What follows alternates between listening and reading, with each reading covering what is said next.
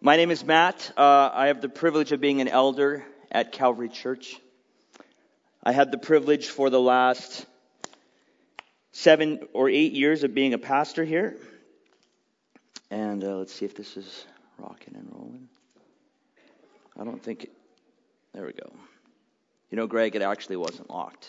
And I've transitioned, as many of you know, to the workforce since October. And I wanted to apologize real quick before we move on. I need to get my timer rocking here. See, I went into the workforce just flying on all cylinders. I was excited. I was going to make a difference. I was going to light up my workforce. And I believe all that to be true. But it's really been a challenge. And so I think it's fair to say, if I got up and was like, I'm going to blow the roof off these doors, I'm going to knock all the animals off the rails, everyone's going to get saved and baptized, that's true. And that's the point.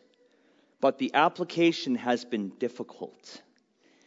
And so it's important for me to say, as many of us are in the workforce, it's hard to be a light in the dark. Because you got to bring your own light. And I said I'm going to be the light while I was working with a whole bunch of other lights. And so I was like, this is easy, right? And it has not been easy. So it's important to say. And so there you go. It's a busy season.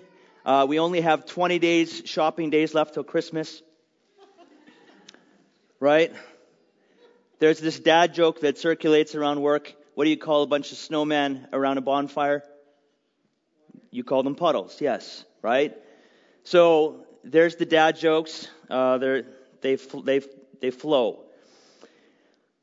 Welcome to Good Friday. This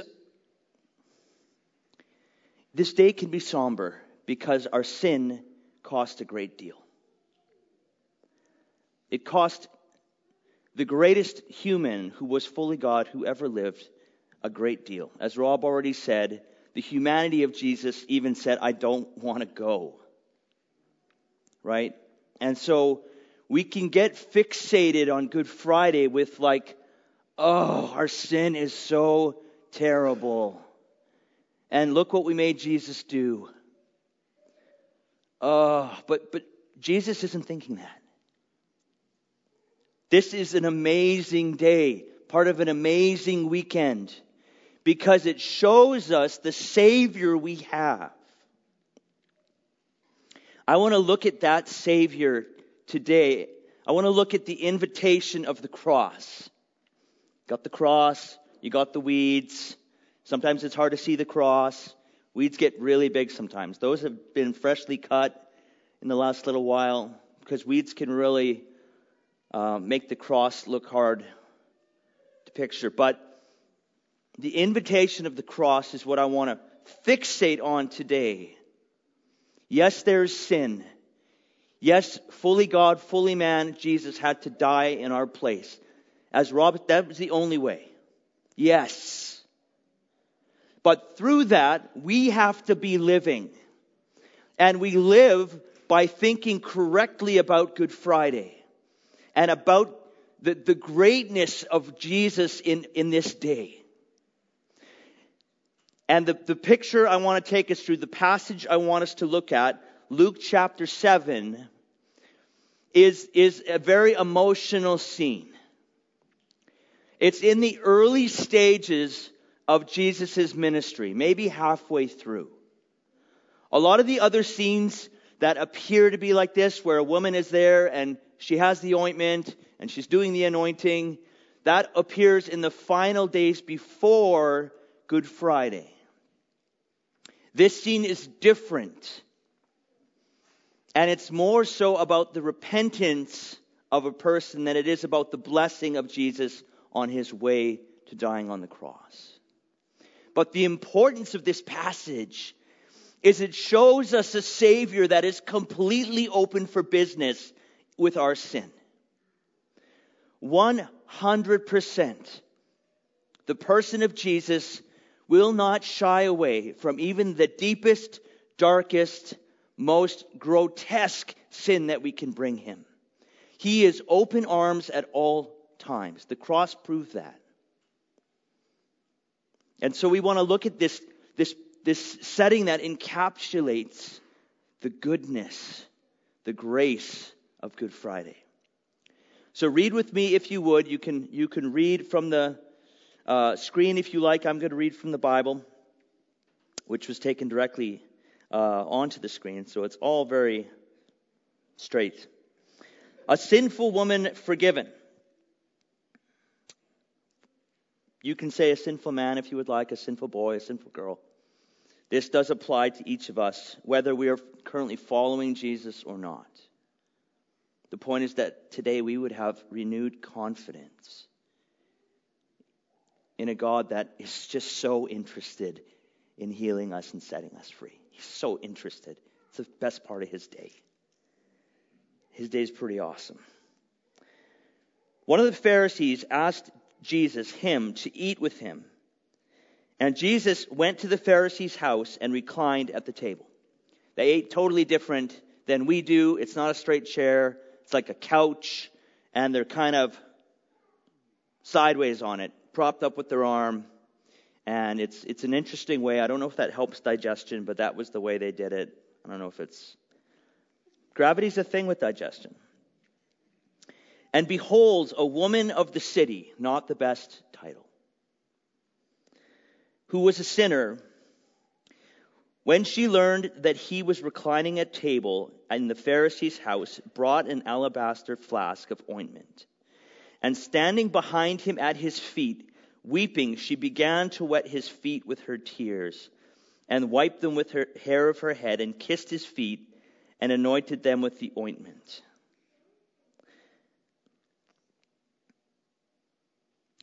Wow. How does this compare with our prayer time or our repentance with Jesus? See, one of the commentaries I read actually said that she may not have intended to do the whole tear hair thing at all, but may have been overcome at the very sight of, like, we can say that would be plausible. How have we ever been in those moments where we're overcome? We're simply overcome with the things that Jesus would hold against us. The things that are poisoning us from the inside out. The things that make us feel so unworthy that we can barely stand to enter the doors of a church, or look a Christian in the eye, or look ourselves in the eye. And this lady burst wide open.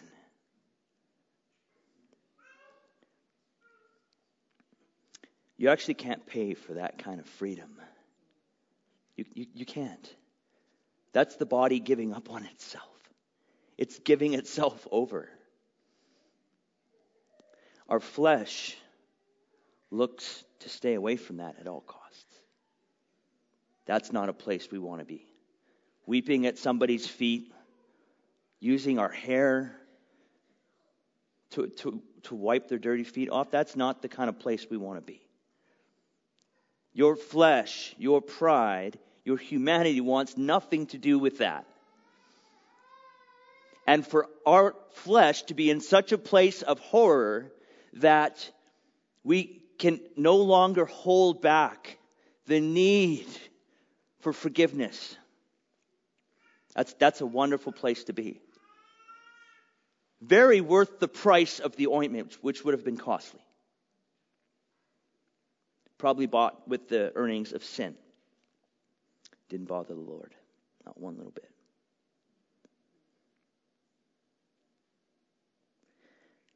Now when the Pharisee, I think maybe we're here. Where are we? Well, whatever. Now when the Pharisee, verse 39, who had invited him saw this, he said to himself, if this man were a prophet, he would have known who and what sort of woman this is who is touching him, for she is a sinner. Now, let's be real with ourselves here. Which person are we in the story? And by the way, you don't get to be Jesus. Sorry. You're just not up for it. All right? I'm just not up for it. I would imagine we are both in different times. That's what happens when the body is not willing to give up the darkness to the Lord to be healed. As we become dark, calloused, and judgmental. Worried about exterior things.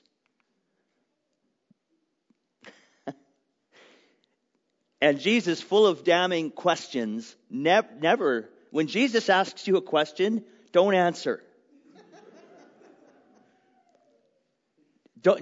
It's not going to work out. Just say, yes, Lord. Fall on your knees and repent. Okay? It's a lot quicker because he's going to mess you up. You're going to get your bell rung. And remember, Simon muttered it to himself, as most judgmental people do. Does he know? Like, she's just gross. And Jesus answering said to him, Simon, I have something to say to you. And he answered, say it, teacher. You don't know what's coming. A certain moneylender has 2 debtors. One owed 500 denarii and one the other 50. When they could not pay, he canceled the debt of both. Now which of them will love him more? Simon, still not feeling nailed to the wall, answered, the one, I suppose, for whom he canceled the larger debt. And he said to him, you have judged rightly. Then turning toward the woman, he said to Simon, do you see this woman? I entered your house, you gave me no water for my feet, but she has wet my feet with her tears and wiped them with her hair. A most humbling experience. You gave me no kiss, but from the time I came in, she has not ceased to kiss my feet. You did not anoint my head with oil, but she has anointed my feet with ointment. Therefore I tell you, her sins, which are many, are forgiven, for she loved much. But he who has forgiven little loves little. And he said to her, your sins are forgiven. Then those who were at the table with him began to say amongst themselves, who is this who even forgives sins? And he said to the woman, your faith has saved you. Go in peace.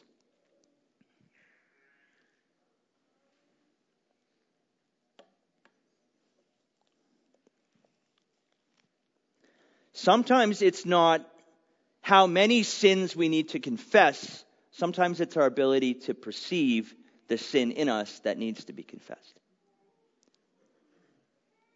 Right? Because Jesus isn't about who gets to say the most confessions.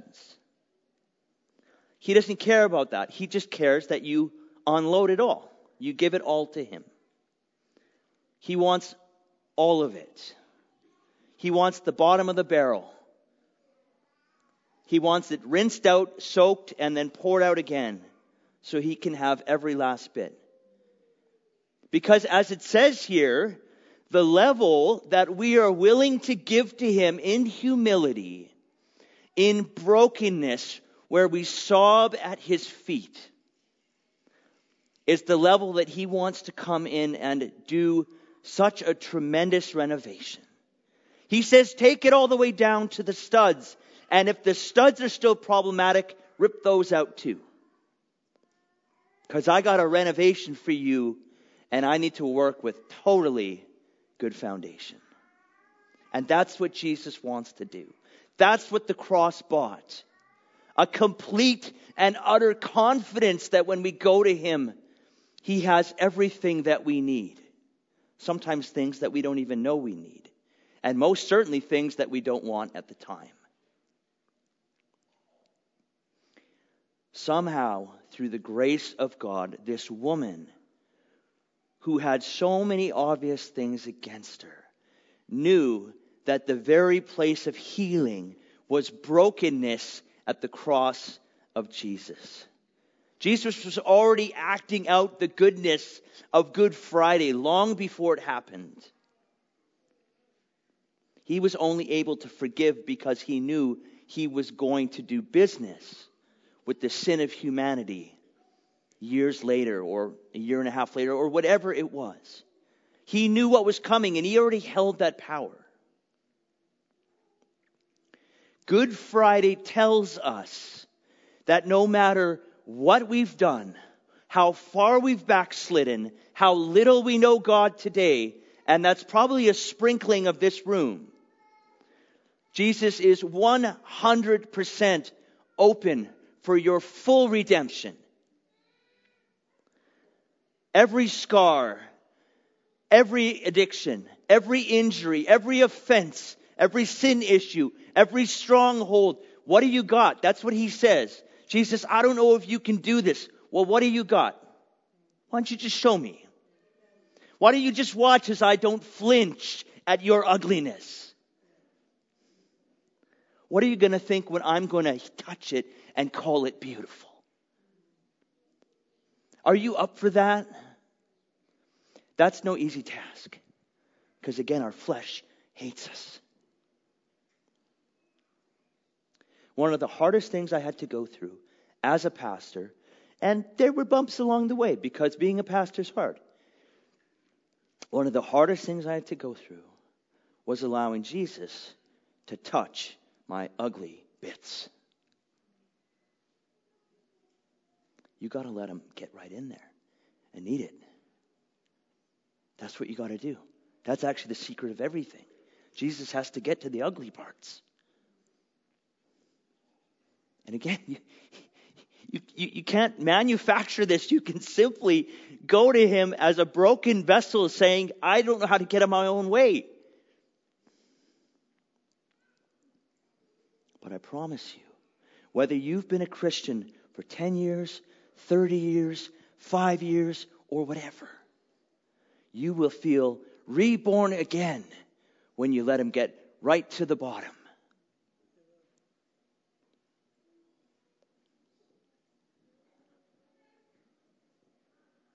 Our ability to be fully saved, fully redeemed, fully healed, fully free, fully acceptable is hampered in our inability to be defensive and protective and even prideful and standoffish. We have lots of Pharisee in us. And it's by the grace of God that we can even get to the place, this poor woman that I promise you left feeling about $1 bazillion. She would have known a freedom that isn't even quantifiable. I can't even liken it to anything. The freedom and it, just read the story. It's amazing.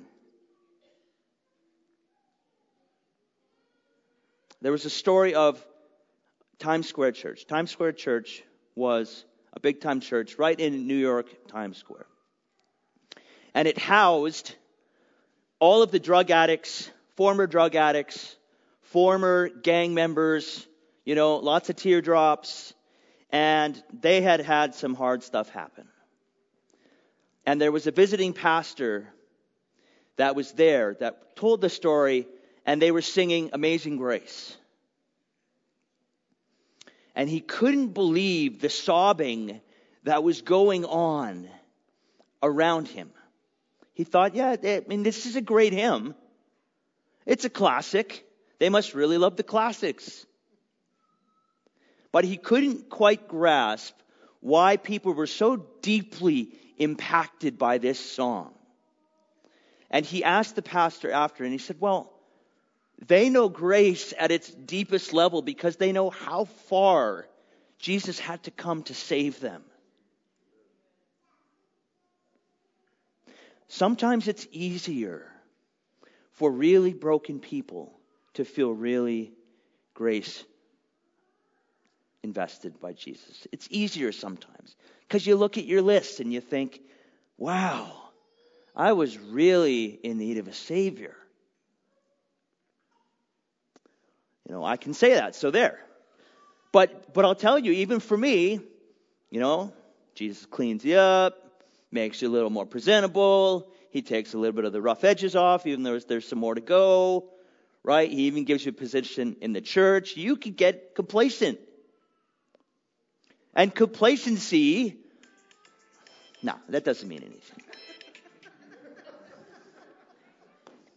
Complacency will not allow you to find the position of weeping and cleaning Jesus in the depth of your sin. It's not going to. We never grow out of this need to be able to touch the root of our desperate desire to need Jesus every day. 1 Timothy is one of the last letters Paul wrote. And so he had been the man in the faith a long time. And he still writes this in the first chapter. The saying is trustworthy and deserving of full acceptance. So please listen to what I'm about to say. Christ came into the world to save sinners, of whom I am the foremost. Not me. Paul said that. And he would have probably had the least in the flesh idea to feel how broken he was. But he never got his finger off his sin problem that he'd been saved from. He didn't forget that. Jesus Christ came into the world to save sinners, of which I am the foremost. But I received mercy for this reason, that in me, as the foremost, Jesus Christ might display his perfect patience as an example to those who are to believe in him for eternal life. This great man of faith never lost how much he'd been saved from. And that's what Jesus is looking for. That's the freedom that he wants us to walk in. That's why Good Friday is always relevant, no matter whether you're unsaved or 20 years saved, is we need to have the knowledge of the sin problem that caused Jesus to go to the cross on our behalf. We have to know it. Because if we know it, then Easter Sunday becomes far more glorious. Far more glorious, because the depth that you allow him to save you is the very depth that he will fill you with life and gratitude and thankfulness. These things that we've been plagued to be without. We don't know it anymore. But it's the depth of our brokenness that always needs to stay relevant. That we can understand that our Savior went far more than knee deep in our ugliness. He reached all the way down. He's like Dr. Pole with that big, no. My moral compass. She's supposed to tell me to stop talking too. I will. Hebrews 4, since we have a great high priest who has passed through the heavens, Jesus, the Son of God, let us hold fast our confession.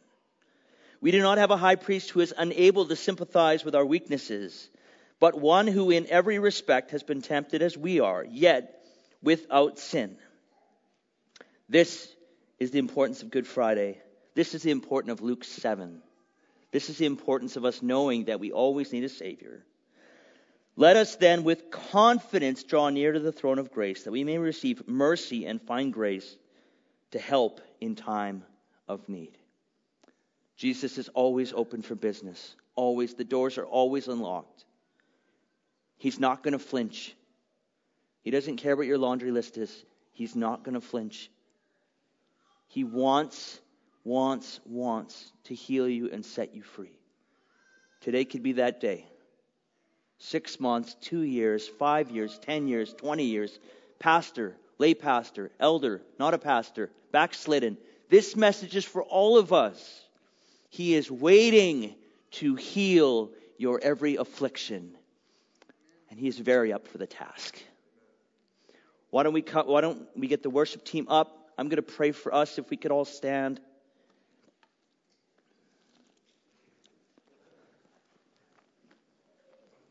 The knowledge of our sin makes us all equal in need of Jesus. Because it doesn't matter if it's an R-rated sin or if it's a PG-rated sin, which is kind of like an R-rated sin these days anyway. It doesn't matter to Jesus because it's equally damning. And so we need to bring everything we have to Him. Because the depth that we give Him of our sin is the depth of the joy and the gladness and the gratitude that He wants to pour out on you. He is so generous with His goodness. We need to be generous with the parts of us that really need a Savior. Why don't we pray together? Heavenly Father, we invite You today to do business with our hearts. Lord, if we don't know You, I ask that today would be the day that we would confess the sin that is in our hearts, the sin that has kept us from You. We would confess it as our own, and we would fall at Your feet for the need of a Savior, not simply to take away the guilt, but to lead and guide our life. You are the very best. It's not just for a clear conscience we need to know You. It's not just to escape hell. Those are fine reasons, but the best reason is we get You intimately. We get to know You. We get to feel Your love. We get to know our freedom is found in You. You're the very best prize, and You're worth every penny that we have to scrounge up in humility to find You. And You ask for our gratitude. Not even our service right away. How do we pay You back? A person who's given us everything? By being grateful. And by putting our praise where it belongs. So God, touch our hearts. Pinch us where we need it. And allow us to confess with full faith to a God who is listening and willing and so glad when we come to Him. You are a God that heals and saves and brings us to a place that we could never imagine. Would we know a thankfulness and a joy that is only found by being perfectly forgiven by You in our deepest man. Amen.